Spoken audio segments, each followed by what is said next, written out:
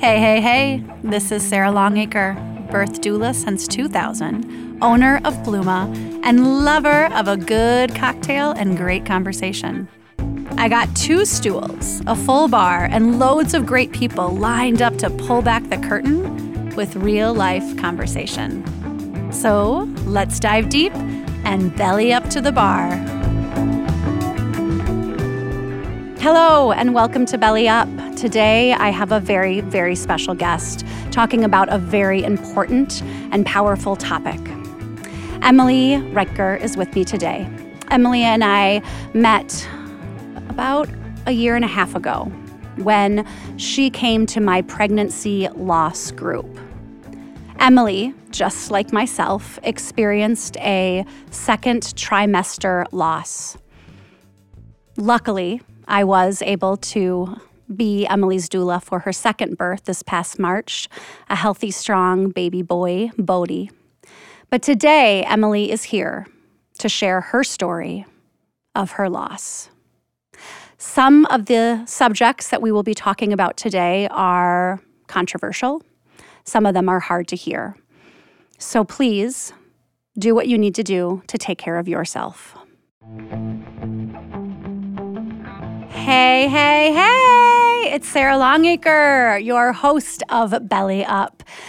Today, my guest is the lover of food, the lover of a good non-hazy beer.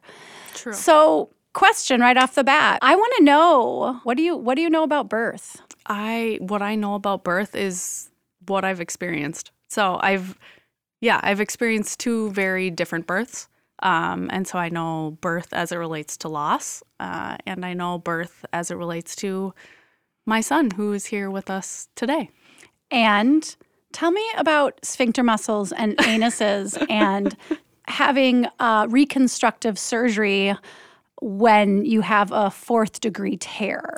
And then you can introduce yourself. Great. No, that's an introduction. It stands on its own. I did not. That was not on my radar when my son Bodhi was born, and the OB said, now we're going to take you to the OR. We need to do some stitching. We need to reconstruct your sphincter. Those were words I had never heard. You had heard like labor down and contractions and rhythm, but no one, including your doula or your childbirth educator, no one said reconstruct your sphincter. That's correct. Yes. Emily, what do you do from passionate wise? I believe you have a 9-to-5 job that you actually believe in and you love. Yes, I own a food blog. It's actually a food website. We've been doing a good job saying that we're not just a blog.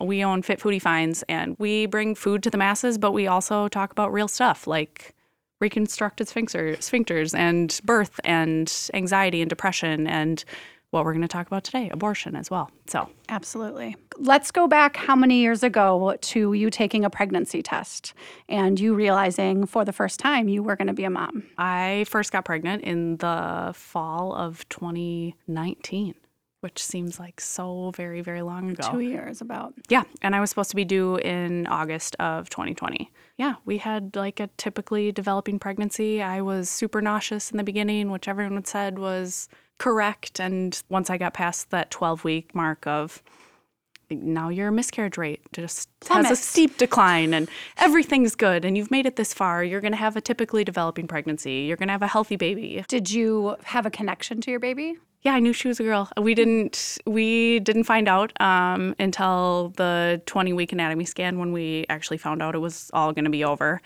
Can we start there that morning? You're driving to an anatomy scan and on Friday the 13th. Oh. So you're driving there, you're like, we are going to go get our anatomy scan and we're going to find out if this is a boy or a girl. I know it's a girl, but we're going to find out. Yeah, I didn't know what to expect. I mean, it was my first full anatomy scan. I knew we'd get measurements and we'd be able to see great photos of her and kind of check out and make sure she had all of her parts. Whoa. I just have to pause because 2 days later was the shutdown. Yeah. Yes, also that. So you go in and walk me through what the experience was and how. We go in, I mean, Bryce and I each took a couple hours off of work. We were like, this is going to take a little bit longer, but then we'll go on our day. It was the first appointment in the morning, and we got in there, and the ultrasound tech is like starting at our baby girl's feet and showing us feet and legs and measuring the femur and doing all of those important measurements, and then tells us she is, in fact, a girl. So I remember tearing up, and then she spent a lot of time around the heart and got really quiet, and you can just feel somebody in a room like that. And then she got up to her head, and she turned everything off and said, I think I'm seeing something. I need to go consult with the physician. I will be back. And so she left the room, which felt like hours. It felt like she was gone forever. And during that time, I was like, something's wrong. Like, something's really wrong. And soon after, the OB came in with a genetic counselor, which I was like, this can't be good. And we learned what anencephaly was. And it's a severe neural tube defect. There is no cure. There is no treatment. And essentially, early in pregnancy, before the neural tube fuses, our baby girl's, the top of her brainstem didn't fuse. And so she didn't have any brain development above her brainstem. And because of that, her skull didn't form correctly. And these babies don't survive outside the womb. But like, period. Period. When I had a very, very, very, like, I'm parallel almost to a T. Yeah. I remembered, I don't know if your obstetrician said this too. He said, Sarah, the silver lining actually, though, is that most people that I sit in here with, I say, your daughter might have a chance to survive 7 days, 7 weeks, 7 months, 7 years, 17 years, 27 years. We don't know. Yeah. And your silver lining, if this feels like it lands in you, my silver lining was that Sophia Love had no chance of surviving outside the womb. Yeah. Her heartbeat was beating because mine was beating. Yeah. And the water that was around her brain wasn't going to make it feasible to have a life outside the womb. Yep. So you hear this. Yep. Did that at all make it a little easier for you? I mean, it wasn't like... I think in that moment, the words that I kept playing over and over again was incompatible with life. Yeah. They kept saying her diagnosis is incompatible with life. Mm-hmm. She is incompatible with life. And I truly just blacked out, like, as that happened. But yeah, it made my, quote, decision that had to be made next easier, because we did know. And it's not so black and white for lots of people. Most often it's not black and white. Exactly. Most often there's a gray area, or there's only so much you can see in an ultrasound. There's only so much you can see with a blood draw or genetic testing. And look how far we have come. Exactly, yeah. And there's only so much you can see until a baby is earthside and out of your body. Mm-hmm. So the decision was put on the table for what? Because many people take different paths when it's Friday morning, it's, let's say, 11 o'clock, noon, maybe, yep. And you have a decision in front of you to do X, Y, and Z. Yep. So because of the abortion legislation in the state of Minnesota, our decisions were terminate the pregnancy through a surgical procedure called a D&E, or induce delivery and try to deliver vaginally, which is also considered a second trimester abortion, as it is concerning to Minnesota legislation as well as insurance. Did they use the word abortion that day? My OB was amazing. I mean, she was incredible and was speaking to me with this tender language, understanding the position that I was in. I just have to kind of guess, because you said my OB was amazing. She used tender language. And so in my mind, I'm thinking, so that means she didn't use the word abortion, or she used it gently? Used it gently. She used it in terms of like, these are the words we have to use to help you make these next steps. Wow. So because of the severity of our baby girl's anencephaly, she was essentially bleeding out into the womb. And they did amniocentesis that day when I was there, just to get a better read on what the amniotic fluid looked like. And the fluid that she drew out was like completely blood. No. Yeah. The tears were already coming at this point, but did that go to a whole nother level? Yeah. And so when she saw that, she said, it's ultimately your choice, but it's not medically recommended for you to have a vaginal birth, just because I know she's bleeding out into the womb right now, and your chance of infection is very high because there is infection inside of there. So for our listeners, it's, do you go home, wrap your head around this, or the other option is we need to do a surgical procedure? And the difference, I was given this choice on a Tuesday morning, and I decided to go home, spend quite a few days at home. And he said, I can't recommend you stay pregnant for more than 2 weeks because you have a chance of cancer. Both of us have high risks, our own life. Yeah. And yet there's different ways that you could do it. Did they give you time to pause, or were you just like, I want to be done, I want to be done? Like, tell me more about the emotional state of... So you can't be done in the state of Minnesota currently, which is really unfortunate and not in any way, shape, or form in the best interest of the woman who is carrying this child. In the state of Minnesota, you have to wait 24 hours.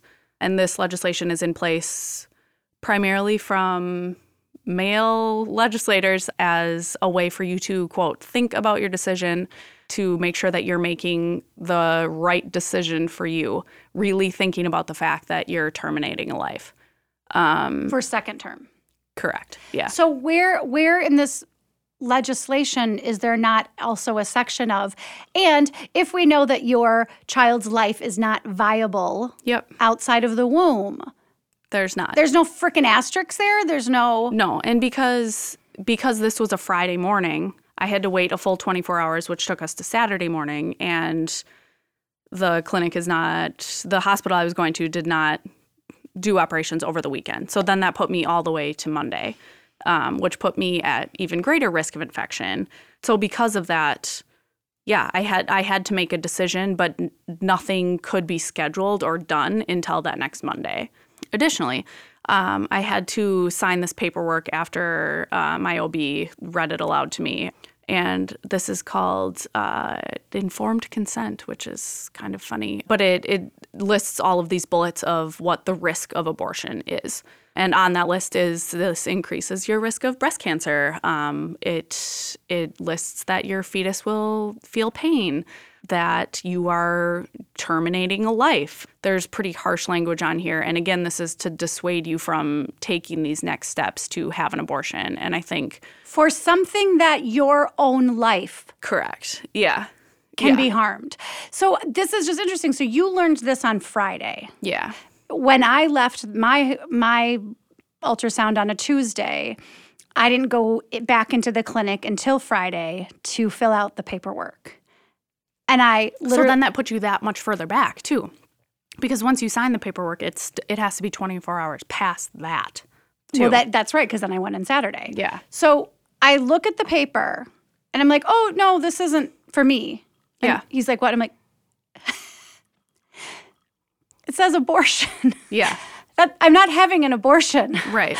I'm giving birth. Giving birth to my baby. Correct. My daughter who doesn't have a chance. And if she stays in me, my life is at risk. Yeah. Now, they told me I was 99% sure I couldn't get cancer because they'll give me this pill. I don't care. The word abortion really triggered me. Yeah. And this is where I've learned a lot from you, because I feel like I've had to soften and think now about how we get our stories out. Yep. So you sign the paperwork on Friday. Mm-hmm. You leave, and in your head, does the word abortion float around in your head, or is that just like, no, I'm just mourning the loss of my daughter? No, I was just angry. I was angry. I've always believed that women have a right to their bodies and that choice is something that women should always have. But I never thought I would be in a position, and that's my privilege, but I never thought I would be in a position to have an abortion. If Bryce and I got pregnant before we wanted to, we would welcome that baby into our family. But I've never been a victim of incest or rape. I've never been in a marginalized population that couldn't afford to have a baby. I've never been there's a myriad of reasons why people terminate pregnancies, and that's all okay. But this was a wanted pregnancy, and that felt triggering. Like, that felt very different. I used those words. I was like, no. I wanted this pregnancy. Yeah. Like, that was, for me, the language that didn't click. Yeah. And I think people, myself included, until it happened to me, people don't realize that, like, these are also reasons for abortion. These are also reasons why women should have rights to their body and choice, especially when it comes to medical care. People don't understand that this can happen to you. Like, I could have been super religious, right, pro-life, whoever down the street, and this could have still happened to me. All right, so you go home on a Friday night, and you probably got into fetal position. Oh, it's horrible. Yeah. Yeah, we called our families. People brought us food. I cried myself to sleep. I woke up crying. It was horrible. I mean, and then I think... And she was still there. And she's still in your belly. Yeah. Yeah. There's like this... Did you feel her? I had not felt her kick in my pregnancy at that point. Mm-hmm. But she never was conscious during pregnancy because of her brain development. But... yeah, I was in this limbo. Like, she was still in my belly, and I still wanted her there, but I wanted her not there, and I wanted it to be over, and I didn't want it to be over, and I wanted it to end with a living baby, and it just, none of that could happen. Who were you angry at? All of it. Like, I didn't think... I don't know. You spend like a good chunk of your adulthood like trying to not get pregnant, and then you want to get pregnant. Adulthood? Honey, I started at 14. And then you try to get pregnant, and you're like, this is going to be great. We'll try. We'll get pregnant. It'll be great. We'll have a live baby. Like, dead baby stuff was not even on my radar. Like, literally not on my radar. Let alone abortion. Yeah. Yeah. So you have a rough Sunday night, I'm guessing. Because there's a feeling of, I want this over with, and yet I don't want to give birth, and how do I feel close to her? Yeah. You go in.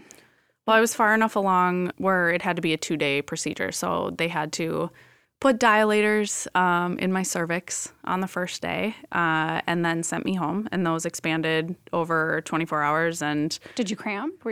Yeah, started cramping. And then took a pill on the way to the hospital the next morning that induced contractions. And then that was, again, like, this is right when the shutdown was happening. And we checked in at the front desk in the hospital at like 6 a.m, and the security guard said, no guests. Your husband can't come up. And I was like, go fuck yourself. Excuse me. No. Let me tell you, no. And meanwhile, I'm like, having labor contractions in the lobby and thinking about how these labor contractions mean that my pregnancy is almost over, but it's not going to end with like we went in as 3 and we came out as 2. And that's just not math I want for anyone at all. The walk down the hallway into the car is, you can't. And you're in labor and delivery, like, people are happy there and they have alive babies. And I gave birth in a room, Emily, where I have seen at least 2 dozen babies, live babies, in the same room that I gave birth in. And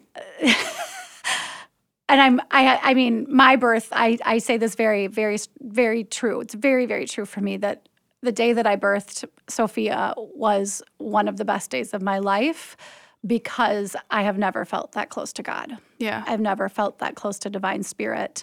And you then leave, and you leave a room where every mom I've ever seen come out has a different story. Has someone in their arms. Yeah. And then you leave with empty arms. Yeah. Yeah, it's the worst grief I've ever felt in my life. And it's different now. It's not gone, but...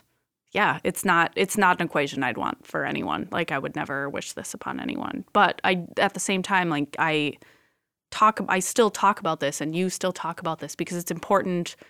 It's important for people to know, but it's also important for people to know that this is what abortion can look like. Well, and that's where I was going to say. I mean, so next, you are doing. My belief is that we were each put on this earth to do good work. Yeah, I hope. That's what my belief is for myself. Yep. And you now have a story that you can share, and you are going to share it, but going into the laws. Yeah, my hope is that women have the right to choose, and there should be no stipulation or red tape around that, and lawmakers don't have a place in a woman's uterus. That's my personal opinion, and that's why I think it's important. I had a very supportive family and friend group through all of this, but not everyone does. And I think people are further stigmatized by the laws that are put in place around abortion and their often religious or political beliefs around why these are in place. And I think it's not black and white. When you saw the news about Texas, what comes up for you? It was so triggering. I mean, I remember texting you that day. I mean, you don't know you're pregnant at 6 weeks unless you're like really trying to get pregnant, first of all. Well, and even if you are trying, you sometimes don't know. Barely know. Yeah. Yes. By the hair of my chinny chin chin. Right. And there's lots of genetic anomalies, most of them, in fact, that are not detectable before that 6 week mark. So my story garnered additional interest around that time, just as it came to light, because that could have been me. If I was in the state of Texas when I needed the medical care that I did, I would have been denied by providers, and I would have required enough privilege to drive across state lines and navigate the healthcare system and pay out of pocket for the medical care I needed to save my life. And that's unacceptable. How are lawmakers not seeing this piece? Why is this? And do we just have to have two different names for what these are to make? I think they're just not seeing what they don't want to see. Like they really think. So as I was in this kind of few days of waiting to wait for my abortion with this daughter that I wanted to have alive with me on this earth, I was really deep. So I'm a research junkie. I was really deep into the statistics around abortion. And at least in the state of Minnesota, most abortions happen in the first trimester. Not shocking. Very few, like 3% happen in the second trimester, of which we are both there. The third trimester abortions, which I think the pro-life contingent has this rhetoric around just women waltzing into a Planned Parenthood at 39 weeks and being like, just kidding, I don't want to be a mom. This isn't going to work for me. Literally not happening. Like, you cannot do that even in the state of Minnesota. No. And the women who are aborting babies in the third trimester, their life is on the line. The baby can't survive outside the womb, and it happens very infrequently. This is like less than 1%. Mm-hmm. Like, it's a very small minority. But I think there's then been this tale woven around that. And it's easy to get behind that. Like, nobody believes in that. Nobody wants women to waltz in and say, like, just kidding, I have an infant, can you kill it? Like, no one wants that. So it's easy to have a campaign around that. What's not easy to talk about is things like what have happened to us. Like babies who can't survive outside the womb, wanted babies who can't live, women who can't afford to have children, women who were raped by their fathers, traumatic, horrible things. And I think because of that, these have been put into law by people who are really uninformed and have biases that are very far-reaching, and they don't understand the consequences. At least I hope they don't understand the consequences of them. Because we're the majority. The people who need abortions, lots of times it's because of medical necessity, especially in the second trimester. For the sake of this podcast, are you saying, I knew I had to go in and had an abortion? Or did you change your language? Because language is a big thing, because I never use that word when I talk about Sophia. I truly say I birthed her, and I'm wondering, is that because I did have a vaginal birth and her body was... I held her. Mm-hmm. And I know that's a huge difference, between what you and I experienced. And this might be, too hard to go there, but I really talk about the birth of her. Did it feel not like that, or? It felt so different than my birth with Bodhi. I think it's, if anything, fueled the fire in me to talk more about this. Yeah, like we talked about earlier, I never saw myself as someone who would have an abortion until that was the only option I had.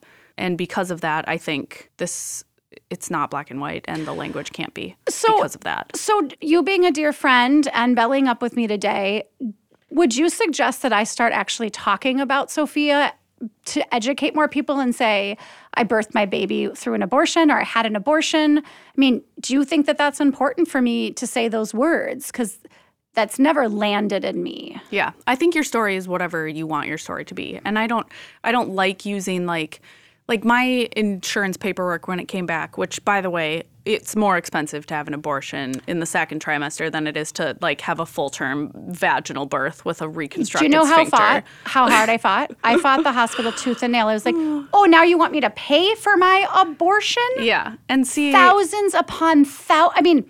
Because it was elective. Yeah. It's awful. No, it's not elective. I know. Yeah, it's not. None of it's okay.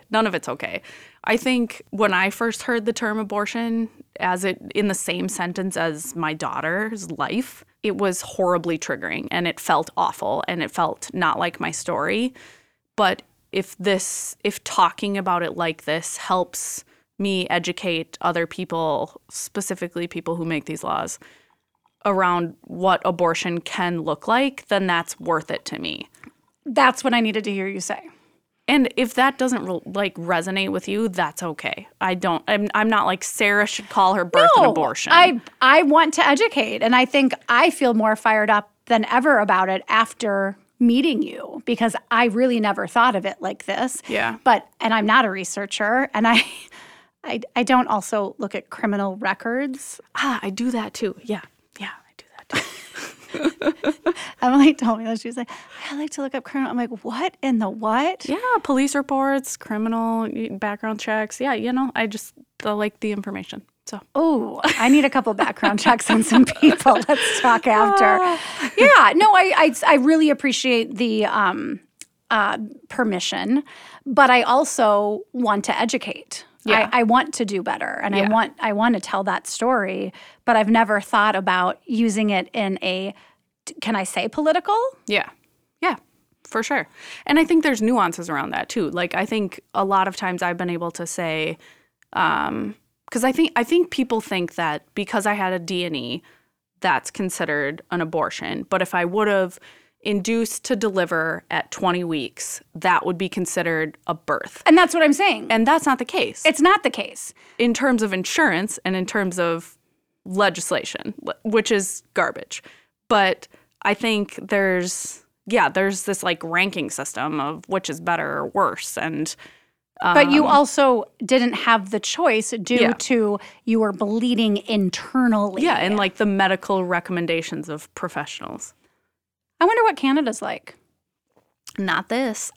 I can tell you. I don't know specifically, but I mean, and I daydream about moving to Canada. I do Europe, as well. So yeah, I do as well. Yeah.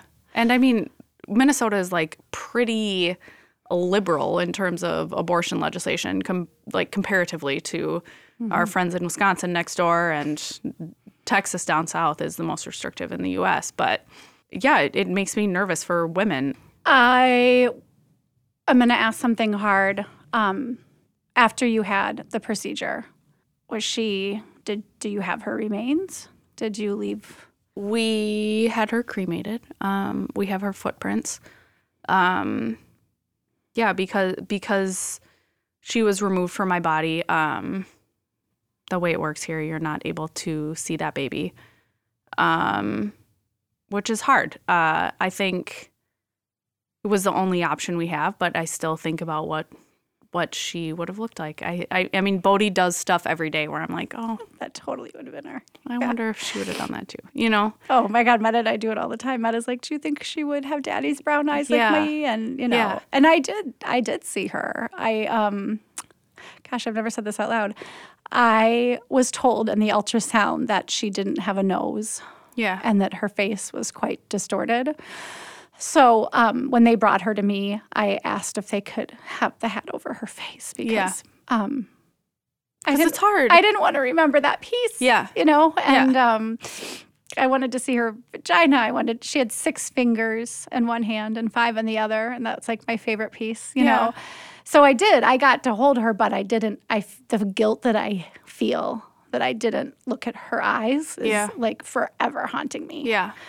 Forever. And we did the same. We cremated, and half of her is in Lake Harriet, one of our local Twin Cities lakes. And don't tell anybody, I'll probably get arrested. God, now I'm going to go like fight legislation for where I put. Yeah, our baby girl's going up to the Boundary Waters at some point. So. Exactly. And my mom's ashes will go partly in Lake Harriet as well. And then the other is at my home. And the grief process, this will be for when we belly up, you know, another time as well. But the grief process of how people in our lives interacted with us and the different kind. And I won't go into it now, but I found 5 different styles. And there's ones that really land sometimes, but then there's also the people that, you know, process their own shit when they tell. Yes. And you have to carry that too. And you're like, oh, I'm actually not in that space today. No, please don't. Yeah. No, please don't. Yeah, that's so true. Yeah, but the grief of it and the processing. And so interestingly enough, when I lost Sophia, we lost my uncle a few months later, Boundary Waters man, to Alzheimer's. And that's when my sister went into her career of being a death doula. Because God bless her soul. Seriously, because she started realizing I just watched 2 incredible people pass. Yeah. She came to the hospital and held Sophia. Yeah. I think about COVID and I'm like, I had my doula, I had my partner, my mom stopped by. I didn't invite her, but that's okay. She can invite anyway. My friend Stacy brought me dinner. My friend Carrie brought me smoothies. A chiropractor came, an acupuncturist came. I had a freaking community supporting me. And now there's people, Emily, right now doing this in this time of COVID. Talk about making me angry. And you can't. Yeah. You can only have maybe possibly your partner and maybe a birth doula, you know, if they're certified, or a death doula. So the fact that my sister chose to take, you know, this step in her life to talk about normalizing grief. Yes. And thinking about, you know, cultures from thousands and thousands of years, granted our lifespan was, 35, how they celebrated death. Yeah. Or did it differently. That's what's also so different about this is like with someone who lived a long life, or a baby, even a baby who died, you have a funeral and you have a memorial and you do all these things. But did you? Because it was COVID. We didn't do, my dad and my stepmom planted a garden, and they have her garden in the backyard, and we have her urn, and my brother-in-law made us this beautiful wooden box for her to be in. And we did small things like that, but it was months before I hugged my mom and dad after this because of the time that we were in. Yeah. And you can't grieve in isolation, grieving during COVID. And so many people have experienced that in very different ways too. But you're not meant to grieve alone. It's awful. I would not, 1 star. I would not recommend it. No. Not good. No No thank you. Likey. Yeah. And I had a million celebrations. Yeah. You know, good. So, yeah. And every year. Do you think about those days, or will you with Bodhi? Yeah. So I think this past year has been hard in different ways.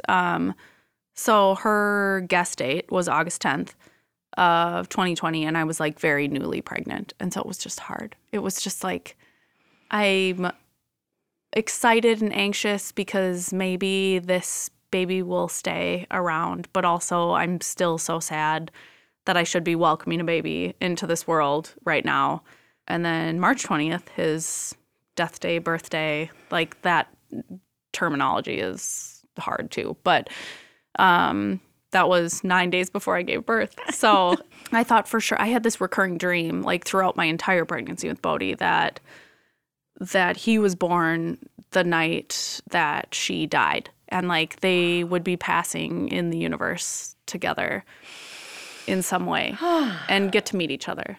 And it was just this very comforting dream. It wasn't a scary thing that I would wake up from or amazing. A recurring nightmare, but they would just kind of pass in the universe. And So when March 20th came and went, I felt like a little bit let down because I was like, no, I'm pretty sure he's supposed to be born on the 20th. But then sure enough, he still came in March. I was wrong. No, but I did text you a picture of the inside of my underwear and I was like, did my water break? And you were like, yes. Yes, did. Okay, just to tell you, I'm not a medical provider. I am not allowed to give medical advice. But as your doula, that looks like amniotic fluid. I was like, I smelled it. It's not pee. Oh my Which God. also How many might times in my happen. career have I seen it? Oh, Emily, your journey of your story that has a word abortion is not what I heard you say ever imagined. Yeah. And as we look to make change in this country, I want to thank you for sharing your story so that people can truly understand that it's not a word that can identify with one box. And it wasn't a one-night stand, shit-faced, hey, have fun doing that a lot of people think that you were irresponsible. I know you are not irresponsible, and I know that you will take your story, and I know you will continue to make change. And I am so deeply sorry that your daughter sacrificed her life. But that's how I look at Sophia constantly. I feel like she sacrificed her life to teach me and to teach others. And if there is anything that can come good out of our two daughters, may their energy up in heaven as they... You can clean your sippy cups or something, girls. Yeah, please do. Please do. Run around. Do something fun. Do something super fun, but cartwheels maybe. Don't do liquor for at least... No, not... I mean, Sophia's not till 5. the next decade, please. Yeah, so she gotta wait at least 10 years. They are playing, and my prayer is that they cheer us on and that they know that I do. I believe that the sacrifice that those souls made will make a difference. And come hell or high water, when our children, when Bodhi's partner, when Meta is possibly ever faced with this, may they have a whole another language or experience and not have to fight for what is right in their body. Right. Yeah.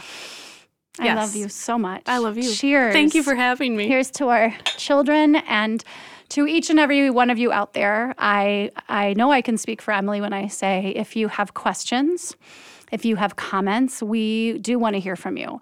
If you have a story that resonates, please share it with us. We are an open community.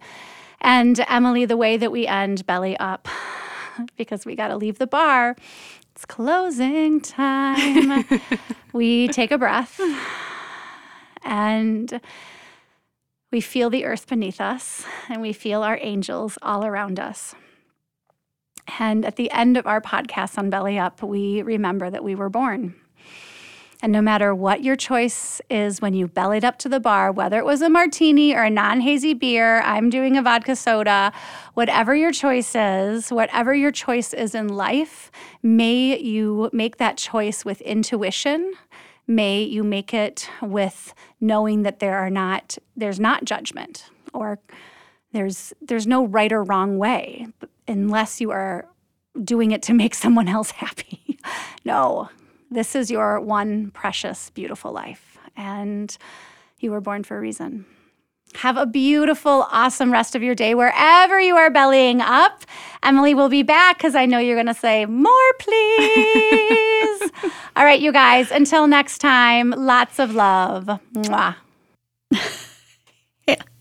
Oh, yeah, here's Bodhi bellying up to a boob.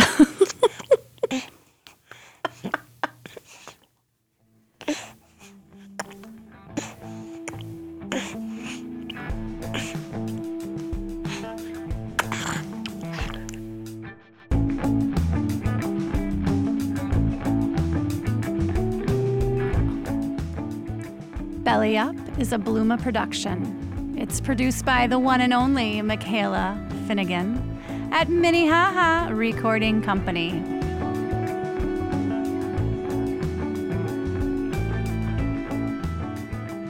Hi, this is Mary from Bluma. Thank you so much for being part of the Bluma community. We're so happy you're here.